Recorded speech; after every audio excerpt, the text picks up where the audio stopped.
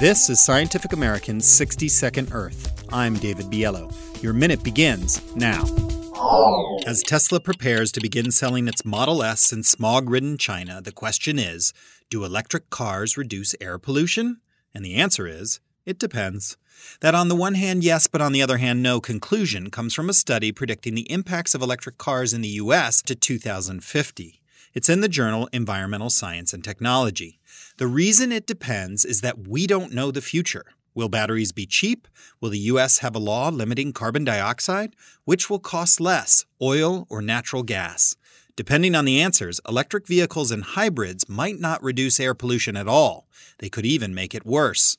Researchers ran 108 different computer models of how driving might change in the next few decades. And it turns out the key to reducing air pollution isn't how many electric cars there are. What matters is whether there are regulations in place to mandate reductions in CO2 and other pollutants. As it stands, battery cars that run on electricity from burning coal can be more polluting than cars that get good mileage on gas. And that's why a Tesla in China, where most electricity comes from coal, is no zero-emissions vehicle. Your minute is up. For Scientific American's 60-Second Earth, I'm David Biello.